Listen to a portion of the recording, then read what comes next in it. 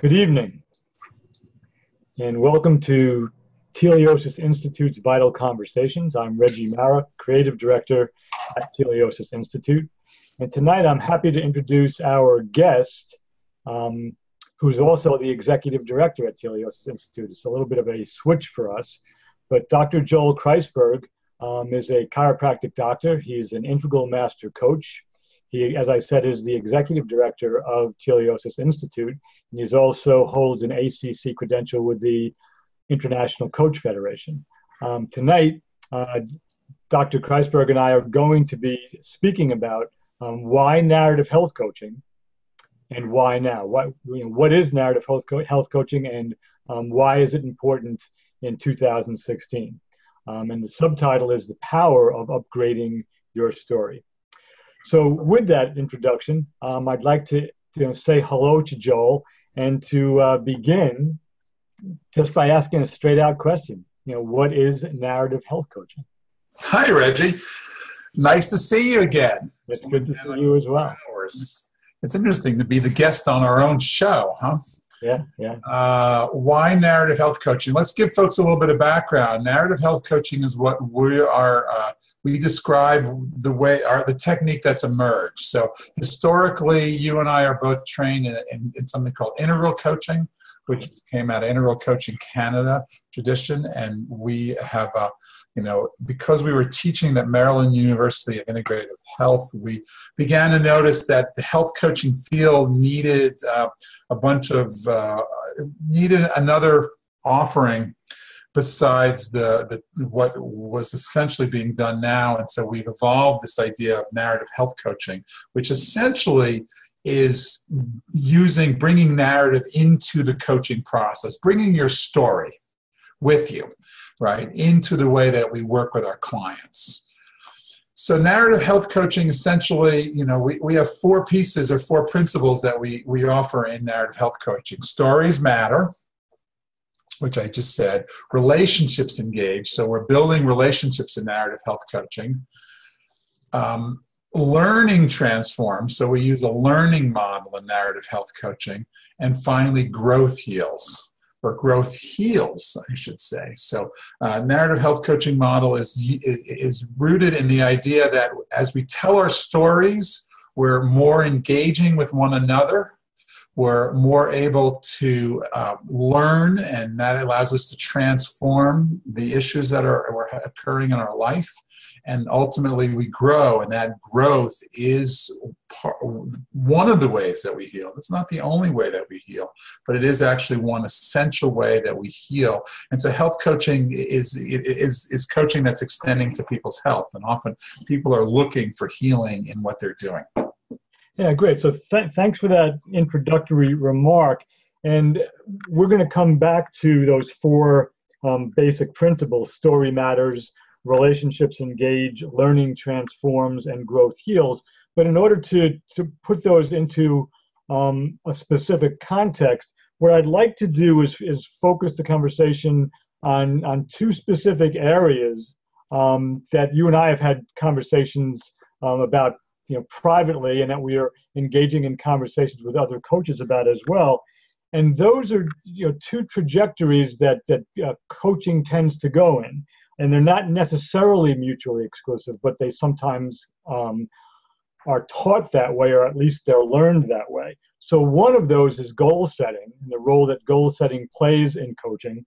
And the other is narratives and powerful questioning. So I'd like to do is see if we can tease apart goal setting versus the story itself, or narratives, see where there's a little bit of tension there, and land in a way that speaks to why we're endorsing narrative health coaching as a modality. Absolutely, yes, and that's what we're going to do. So with the idea for to reiterate what you're saying, rather than talk about narrative health coaching for the next hour, we're actually going to pick two themes, and you said goal setting, and then powerful questions in the use of narrative, and show or juxtapose two different approaches. Right.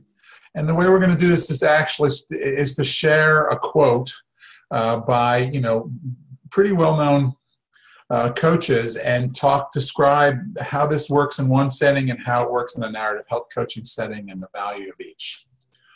So I think I'm in charge of sharing the screen now, yeah? Yeah, I believe you are, yes. So I'm going to share my screen and get rid of that. And, oop. There we go. You want to read it or you want me to read it? You read it. Sure, I'll read that. I have to just remove a couple things. So goal setting number 1. Without a specific goal, there can be endless drifting, of floating on the winds of this good idea and then that one. Goal setting gives clients a specific direction and an action for making something real. Goal setting falls into 2 main categories. First, goals and in fact this is blocked here, to react to a specific time in the future, and second, ongoing goals. Helping clients with the basics of goal setting can make a big difference in their success. The best goals are specific. They are measurable, or there is some way to track or monitor results. And this is a quote from the best-selling book Coactive Coaching by the Kimsey House team, who are the founders of Coactive Coaching. Yeah, let's just read the full. So it's Henry Kimsey House, Karen Kimsey House, Philip Sandall, and Laura Whitworth.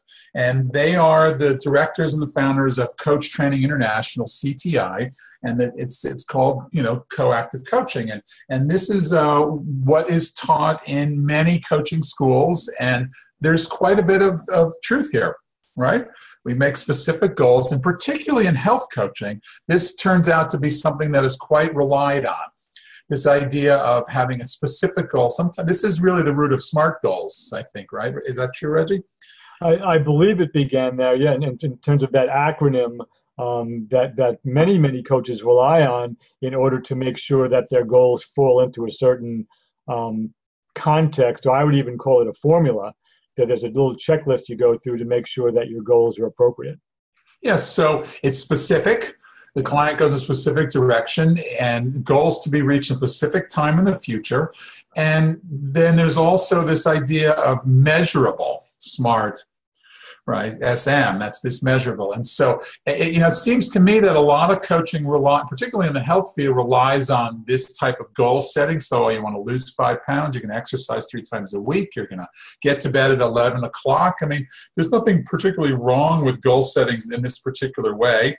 And it's usually in a very short term. So that middle paragraph, this idea of goals to reach in a specific time in the future. So it's like, during the next week, what are you going to do? And the coactive framework, where you're actually the client to self-direct, having that be your prompt leads to very specific goal setting. It's not bad. No, and makes sense. And that in the opening paragraph, I think is really important.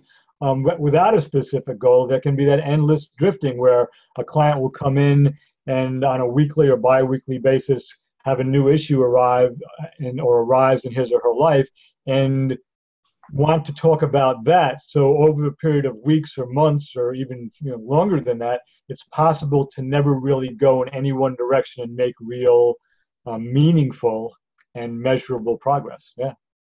Right. So basically, my experience is when you look at health coaching, particularly in a medical setting. So, I mean, Kaiser's hiring health coaches, and I've been looking at the UCSF health coaching program, and a lot of what health coaches do is this, and it's an important skill. And so there's value to this. Might be good we're going to now look at another approach to goal setting in the next slide. Are we ready to move there, you think, Reggie? Yeah, I think it's time to really follow up and get a different perspective on this idea of goal setting for sure. Yeah. Okay, so we're going to move to the second slide if I get it to me. So here is a different version of goals, or a different response to goals. How about I'll read this one so we alternate back and forth. Sure. Right. Goals are well suited for tracking readily measurable tasks and as markers for novices and benchmarks for experts. However, I have observed that goals are often counterproductive in a large part because of the way they are used. I find they end up increasing people's overemphasis on the end state, often at the expense of other considerations. I'm going to read that beginning. They increase people's, number two, orientation towards short-term pressures and measures. They increase people's fatigue with goalposts that keep moving, like I do a little to this week and a little bit more next week. And so they increase people's fatigue with goalposts that keep moving, are not aligned and interfere with healthy lives. And finally, they increase people's sense of overwhelm and feeling disconnected from themselves. So here you're seeing David Drake in his recent publication, Narrative Coaching, challenge the idea that, well, say there's values and goals, they're suited for tracking readily measurable tasks, and they have an unintended consequence, which he describes as counterproductive. What we're going to describe as a unintended consequence. Right. And I think in this particular slide, the words that really jump out at me, and they're all important, but after the dash in that opening paragraph, they can be counterproductive, to use the language that's actually up there, in a large part because of the way they are used. And that's a big deal, I think. It's not so much that he's critiquing the concept of a goal, but in the way that they're actually used. So I think that's worth exploring. Well, that's what we're exploring. So when we're using the medical setting, I mean, if the goal is, often is, lose weight, exercise, how much time are you going to get to bed? And so then look at the first one, overemphasis on the end state at the expense of other considerations. So perhaps what happens is the person comes back to the coach and says, yeah, I did all that, right? Because that's the emphasis. But there may be that there's other things happening that are not being seen or noticed or even attended to because we've reduced the coaching emphasis down to achieving these little benchmarks. Yeah, and so again, I mean, this is going to be a little bit redundant, but it again is the way they are used. If it just comes down to get to this point and you're successful, there are many other aspects of a client or a coachee's life that come into play for real health and wellness that won't be recognized if there are just these specific benchmarks or checkpoints being checked off. Well, if you have an overemphasis on the end state, the first one, it's short-term pressure, meeting the needs of the relationship of the coach-coachee relationship. There can be a fatigue there may be other aspects that need to be pressured, and then eventually there could be a disconnection from themselves. So what this reminds me of, if anybody is a New York Times reader, this last weekend, the cover of the Week in Review was a very, very challenging story on a woman who basically has a whole book coming out about why diets make you fat. Okay. And it's research driven, and what they basically find is that dieting sets up a condition in which you are out of touch with your natural internal physical state and conditions, and therefore in the end you actually gain weight. You may lose weight in the short term, but you gain weight in the long run, essentially. And so it was funny because I was reading it to my wife, or it was interesting, and then it's like, so what do you just what does the author say to do? You have to go to the very end of the paragraph, or probably end of the book, and she basically says mindful eating. Okay. So she's juxtaposing essentially the first slide, short-term goals, lose 20 pounds, eat this, eat that, with the idea of becoming more of a whole person and becoming aware of what my natural awareness is. When do I eat? What's the quality? And all these other pieces, right? So diets reinforce a disconnection with the self is the example. Yeah, because with a dietary goal in sight, one of the things that can tend to happen is that I'm no longer present to how I am right now, and I'm only focusing on where I want to go, and I lose track of myself in the process. So something as, and I'll do this in quotation marks, as simple as mindful eating, and we know it's not that simple, as a countermeasure or a counterpoint to just setting dietary goals is a pretty strong statement. So now we just juxtapose these two ends. There's not a right or wrong here. There's goal setting with short-term measurable goals, and then there's the risk of goaltending causing fatigue. So in a narrative health coaching model, we're actually less focused on that kind of specific goals and more looking at essentially the whole person and the way in which our story is being gauged toward the larger goal. In a lot of ways, or the actual, we create in narrative health coaching, we basically tend to create an overall direction. It's pretty specific, but the idea is what do we want to see happen in the big picture for the client, and the little kind of processes are about building the skills in order to actually have what you want to have happen in your life, which very often is about healing. So it's to use the example of weight loss. It's not about losing 20 pounds. It's about what would your life be like if you had 20 pounds lost, right? What would that do for you, and how do you get the skills in order to create that kind of life in which you are at the more ideal weight? Okay, so that example draws my attention to the first of the narrative health coaching core principles, which is, and it's a really simply stated idea, but in the context you just shared, it's really powerful. So story matters. Not so much how am I going to lose 20 pounds, but what would my life be like? How would my story change having lost 20 pounds? Well, that's wonderful that you point that out, because then it is what's the story I'm telling myself that includes too much weight in it, versus what the story is I'd like to tell myself that includes that I'm perfectly fine at the weight that I am right now. Okay, because that's the juxtaposition of story. I drive people crazy, but I remember one of my favorite musicians back in the East Coast used to sing this great song called "Dare to Be Fat," that I love to sing. I love to sing. Anyways, it's like, so in other words, what story is informing my sense of my body weight?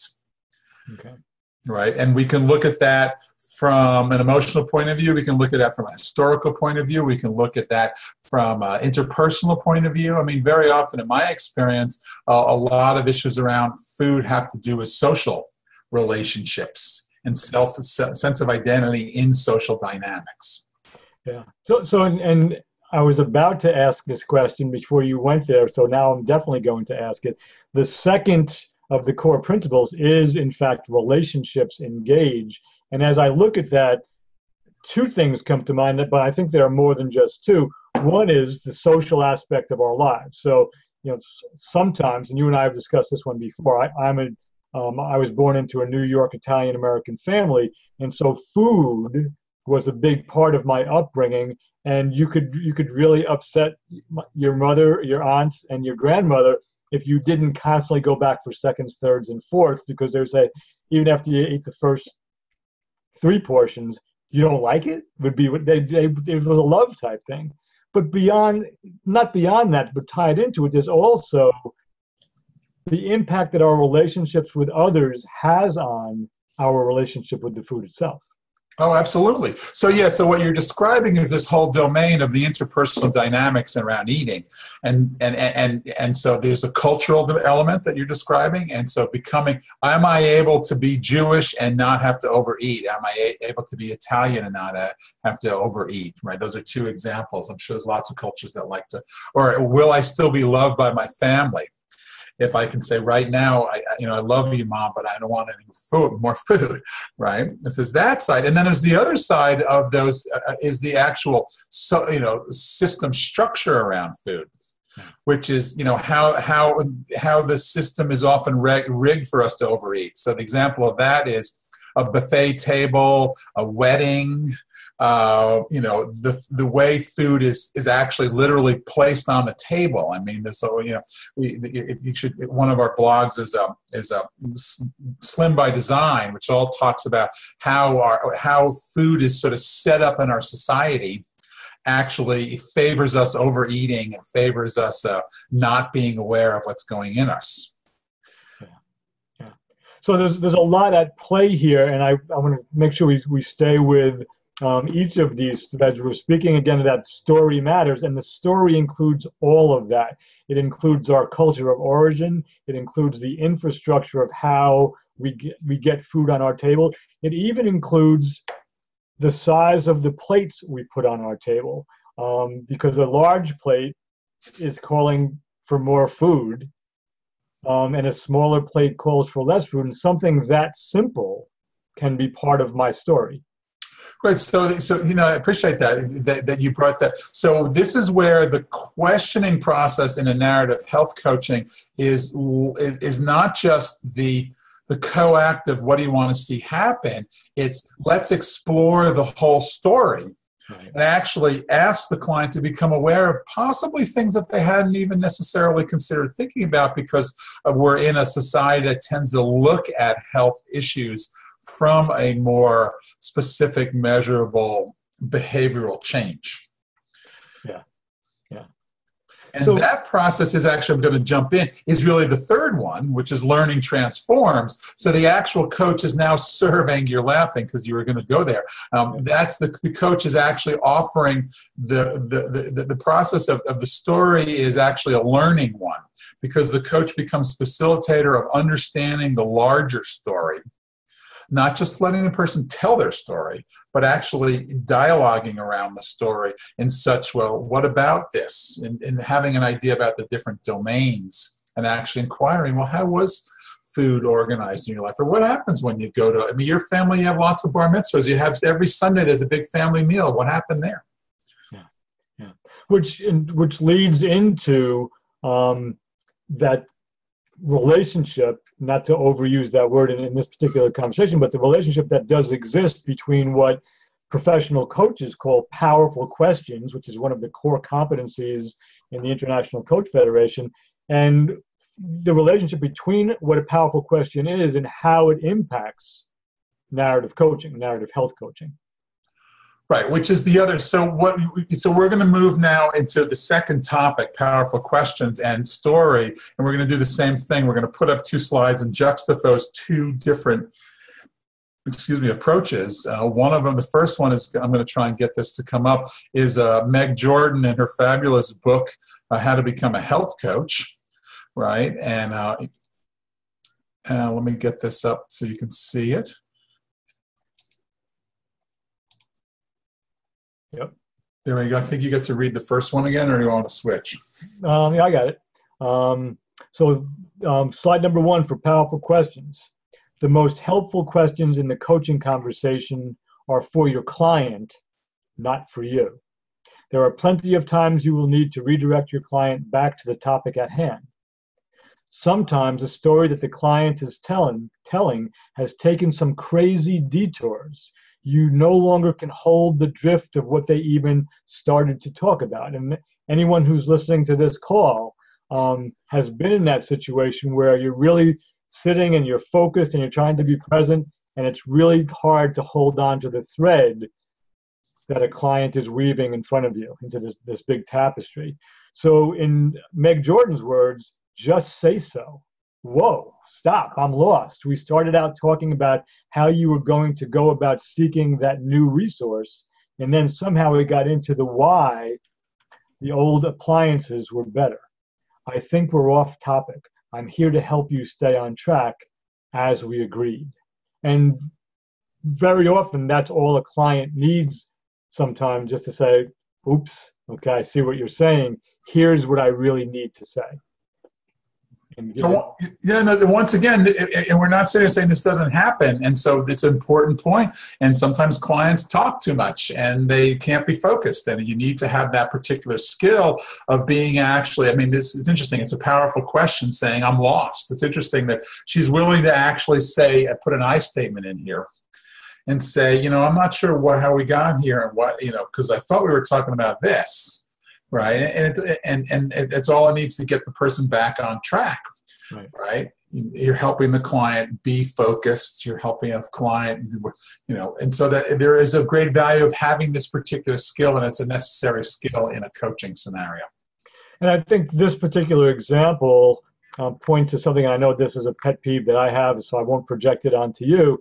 but there is not, well, there actually are some books filled with powerful questions, but powerful questions, in my experience as a coach, tend to arise in response to what's going on in the moment with the client, and they're not something that can be particularly planned for.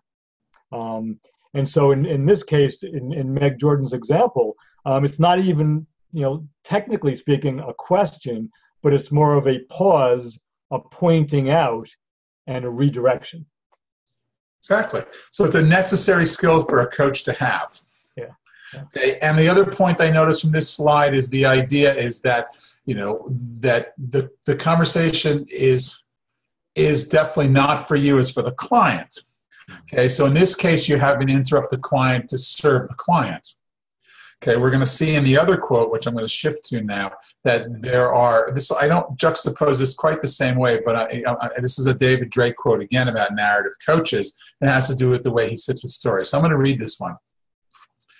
Narrative coaches tend to sit within view of the other person, but we share the same interest in their largely unconscious narrative processes projected in the field. So it's interesting. He's sort of saying, while we're in here together and you see me and I see you, there's something larger and unconscious that we're sharing in this field. So we often invite coachees, it should be co-EE, to enact key moments in their old and or new stories, rather than just recall and reflect on them. So they discover the deeper narratives at play. The only way to authentically and sustainably change a person's story is to alter the underlying narrative that supports it. So I think I'd love to just start with the last third and work back up, because he juxtaposes story and narrative there in that one sentence, saying that the only way to authentically and sustainably change a person's story, what they show up with, is to in fact recognize, work with, and eventually alter the underlying narrative that supports it.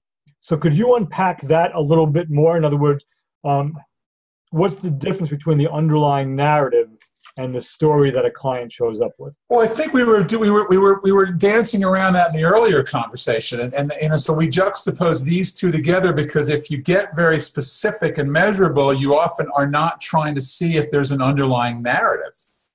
Right? So I think this is once again why we're showing this. Narrative health coaching is sort of saying, well, a person's telling a story and maybe they're getting off story, or maybe they're having a lot. What is the desire here? What is the relationship? So the exploration is for us to really try and understand really the actual kind of larger story that's going on, the underlying narrative.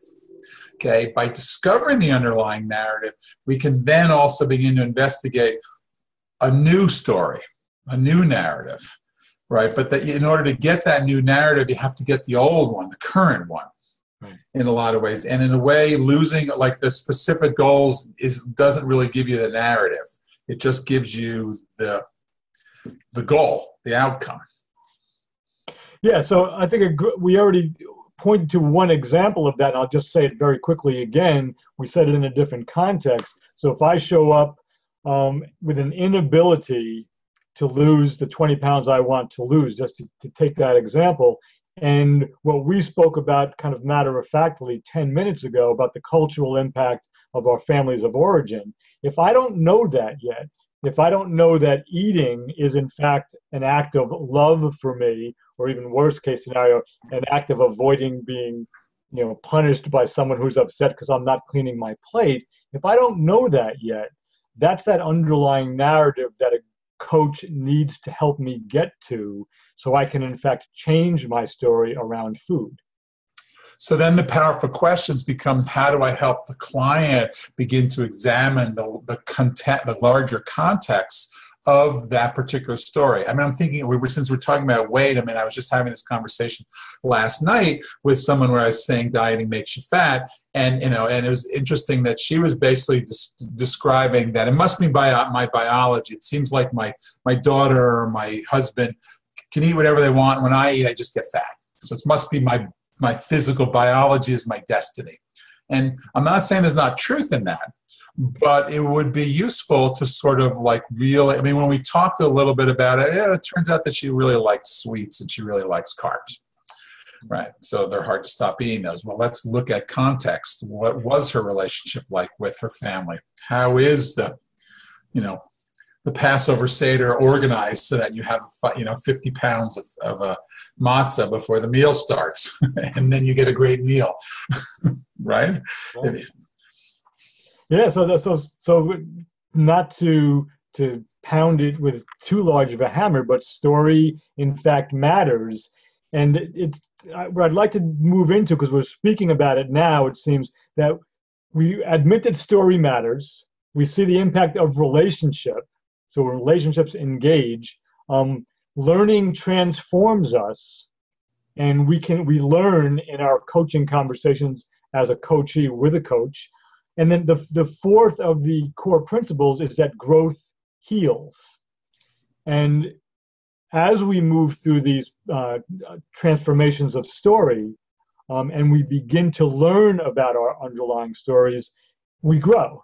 Because the broader our story is, the more it includes, the more accurate it is, the more healing can take place. So can you speak a little bit about the relationship between how transformation, which comes from learning, leads to growth and in fact is a healing process? Well, thank you for asking that particular question, because we really were moving to that growth heals. So, we're just going to keep using that particular example of the weight loss. It's like, so what we're saying is in narrative health coaching, our emphasis is on growing new ways of understanding oneself. And we're saying stories matter. One of the ways our story changes is through our relationships. Relationships engage. So as we understand, we grow new awareness. We also can grow new skills then. Because I understand, adults need to be engaged. They need to motivation comes from internal growth versus external motivation. External motivation, we can unpack that, but I think most people know the difference between those two things. So that I can grow new muscles to become aware of how I'm feeling when I'm in certain scenarios that I have a tendency overeat in. And so then all of a sudden I find it's not that hard for me I'm losing weight differently. I'm in my body differently. So I'm starting to heal my relationship with my body. Right. Yeah. Right. Essentially. And so, in a more conventional medical language, we call it lifestyle medicine. Lifestyle medicine says some 60-70% of what all the chronic disease that the average American's suffering with can be taken care of to some extent with changes in lifestyle. But changes in lifestyle can go back to that first slide of specific goals. I'm going to go play golf 3 times a week versus stories matters, which is I'm really happy when I'm hanging out when I go hang out with my friends 3 times a week and I go play golf and I don't have to have the French fries, because actually what's more important is the relationships and the golf than it is the food. Yeah. So that's a great example.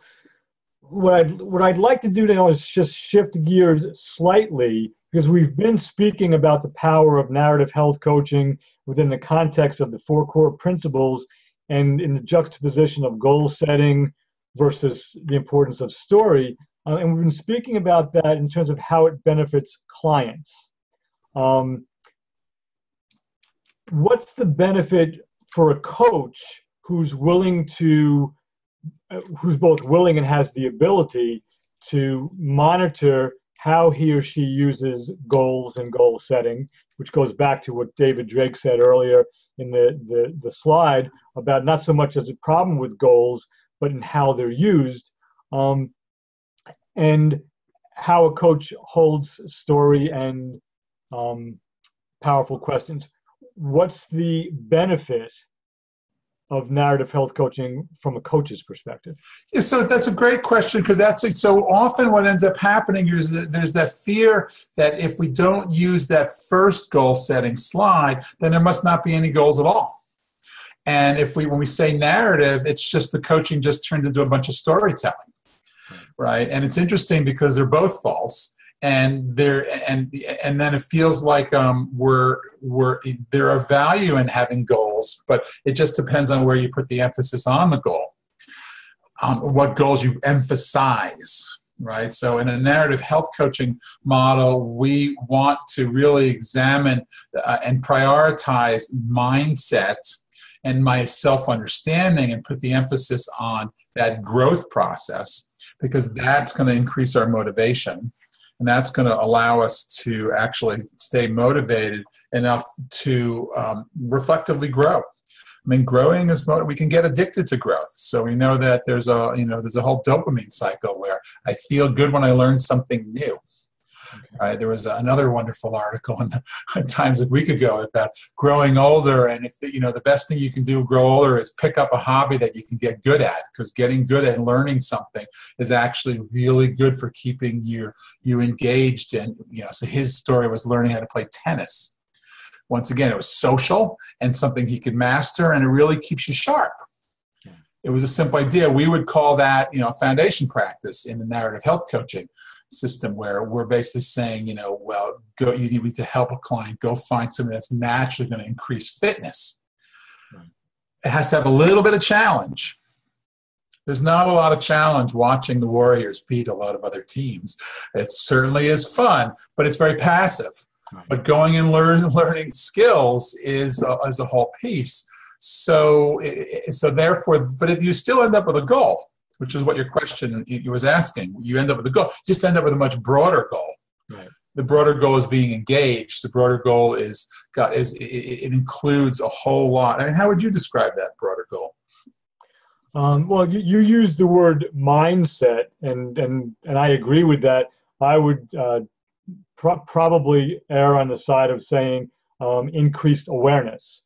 So it takes in my story for one thing, rather than my story is I'm a guy who needs to lose this many pounds.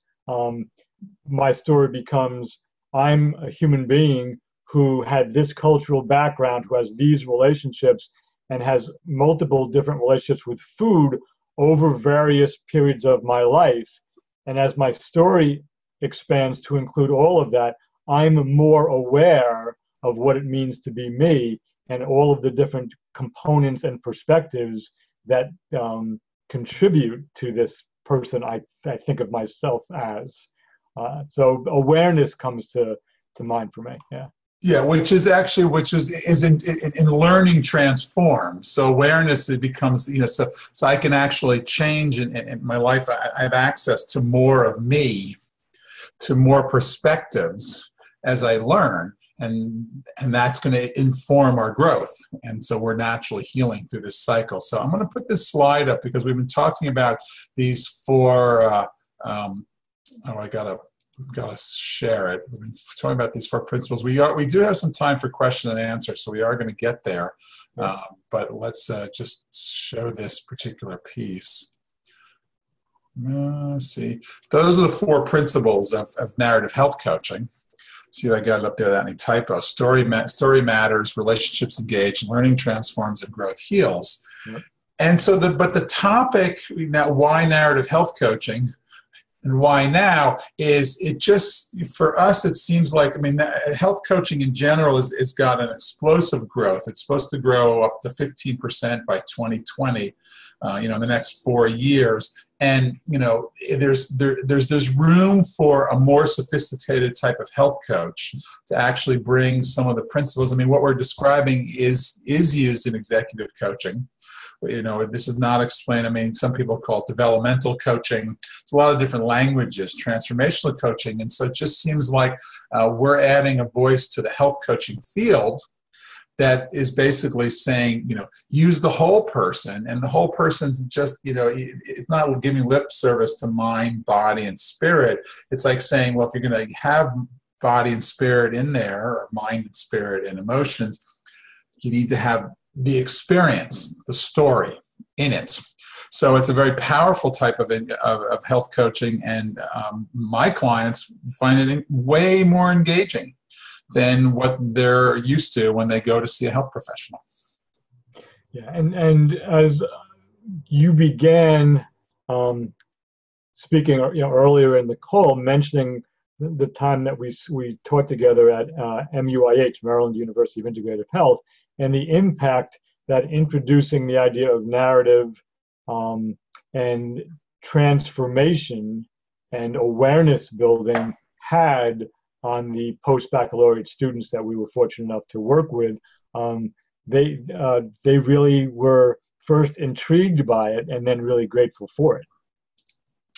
Oh, absolutely. And so it's, what we've created and what we're working with, is a powerful tool that we've seen that students, I mean, often people who are interested in this particular work are already coaching, or already health professionals, because they're used to that level of engagement. The health system generally tends to engage on a much more specific, measurable type of way. It's interested in hearing your story in terms of presence and connection, but not necessarily using that story as a tool for increasing relatedness, for transformational development, or for growth that heals. Yeah. So with that, I mean, I'm looking at the time now, and there are a few other directions we could go in, but if it's okay with you, what I'd like to do is give some instructions for asking questions to see if anybody has any, and if they do, great. If they don't, I have a couple more questions for you from my seat. So you want to do the hand raising? Do you want to explain them how to do the hand? Yeah. So for those of you who are on a computer, if you put your cursor down where it says participants, and you click on that, you'll get a little pop-up or drop-down menu where your name will appear. And at the bottom of that, it just gives you the option of raising your hand. And if you do that, I'll see it, and I'll unmute you and invite you to ask Joel or me, but probably Joel, any question that you want to ask. So I see Gary has his hand up, so we'll go ahead, Gary, you're on the air. Hi, everyone. My question is about powerful questions. You mentioned enacting key moments as being an important aspect of these powerful questions that you as the coach ask. Do you see a role or a value for role playing in ascertaining an underlying narrative for these clients? Totally. Yes. So it's an interesting question, because actually we have, we're about to announce the Future of Health Coaching Summit, which you're all invited to, which is going to be June 6th to 10th. And we have someone who does voice dialogue on it. So we're actually offering, so voice dialogue is one specific example of a role-playing model. And so this is where, used in the right context, it's a powerful tool. So that the answer is yes, if used the right way. The challenge in a coaching model is that you have to get to that point where you can utilize it without it sort of taking over the way the coach works. There's a certain amount of instruction that has to happen to do it. Right. Mm-hmm. So, I mean, Gary, have you done this, or is this? I'm just curious whether the context for the question.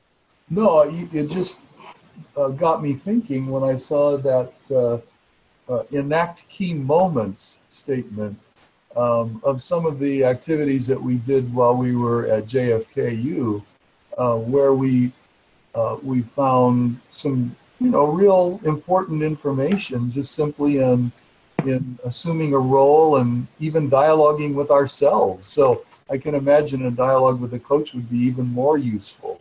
Totally. So with that quote, we often invite coachees to enact key moments in their old or new stories rather than just recall and reflect upon them, right? You can certainly, it's an access to it.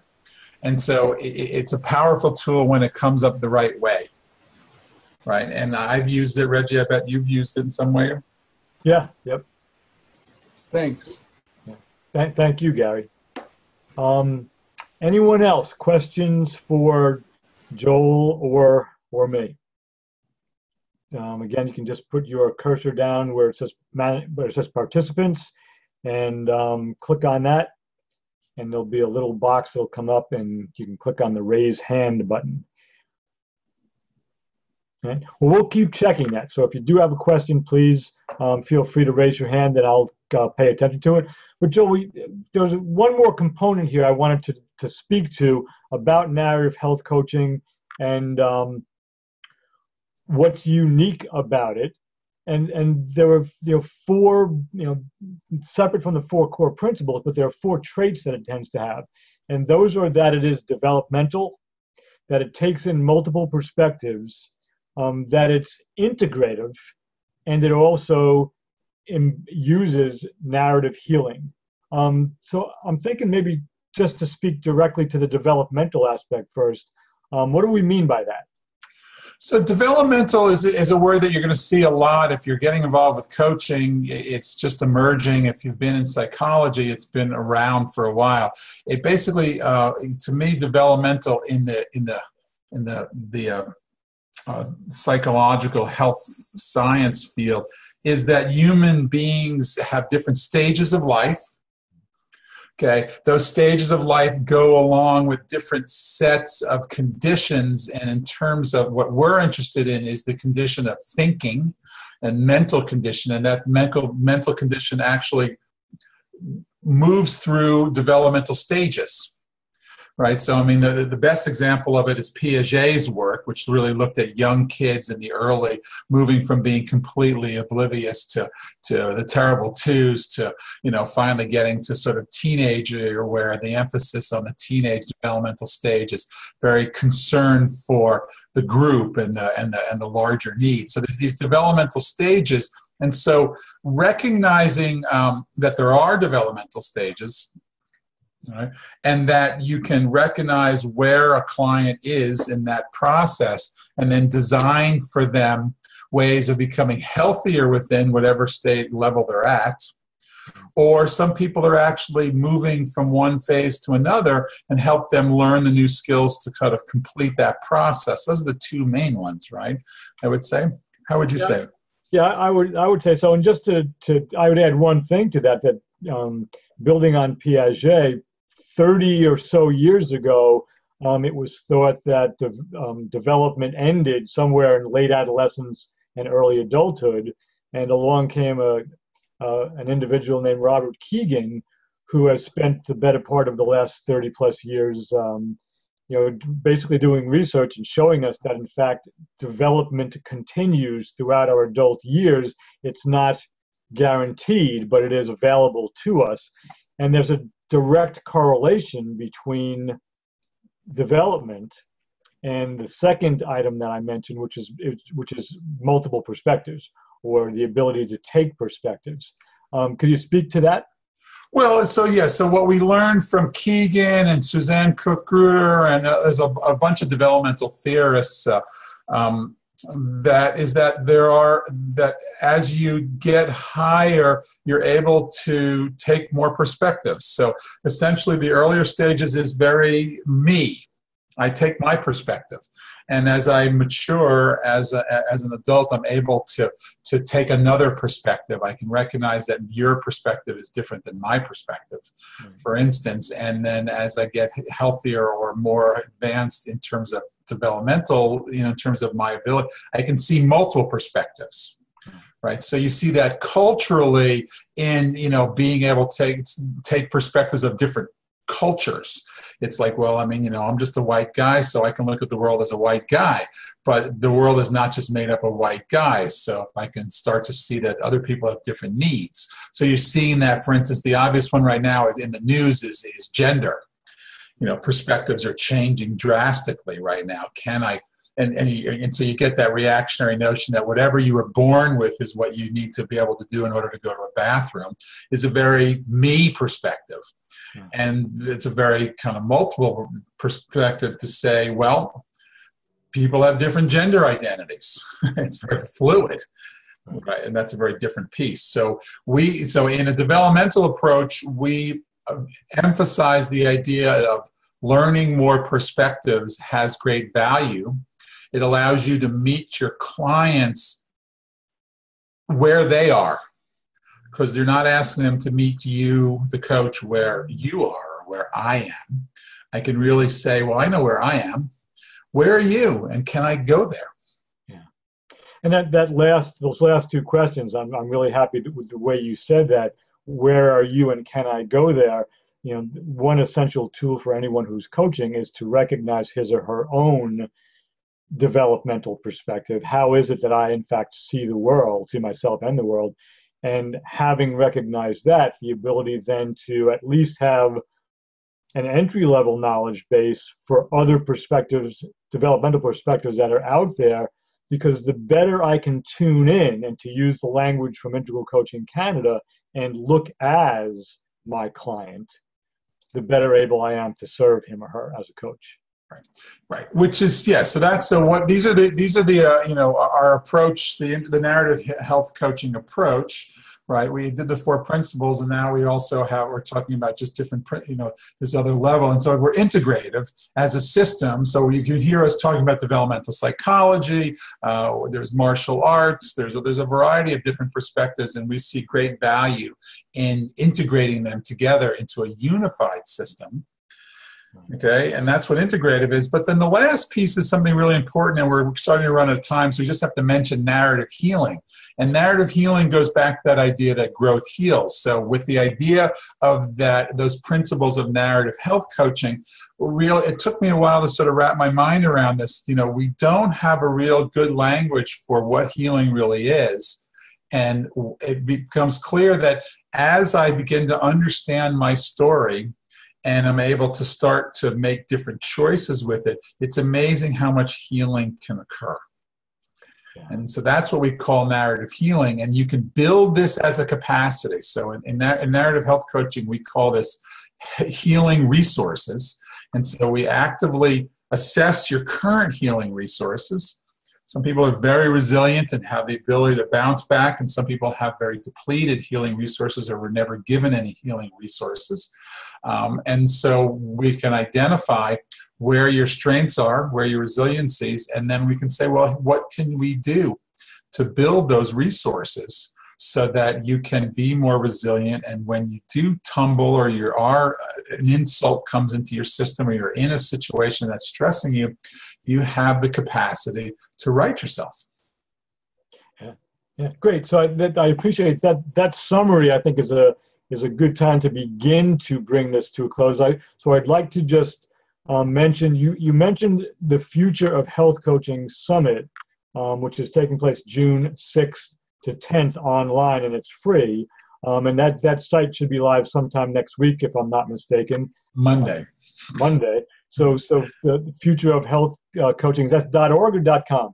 It's futureofhealthcoaching.com, and we have over 20 experts, or at least 21, who are going to be, I mean, you and I are the hosts, and we went off and we interviewed leaders in the field, and for 1 week long, it's going to be free, and, you know, you're going to have to go sign up. You can't be on the teleosis list. You got to go sign up for this particular piece. There will be information about it on the teleosis website, and for a week that will be free, and so feel free to take it.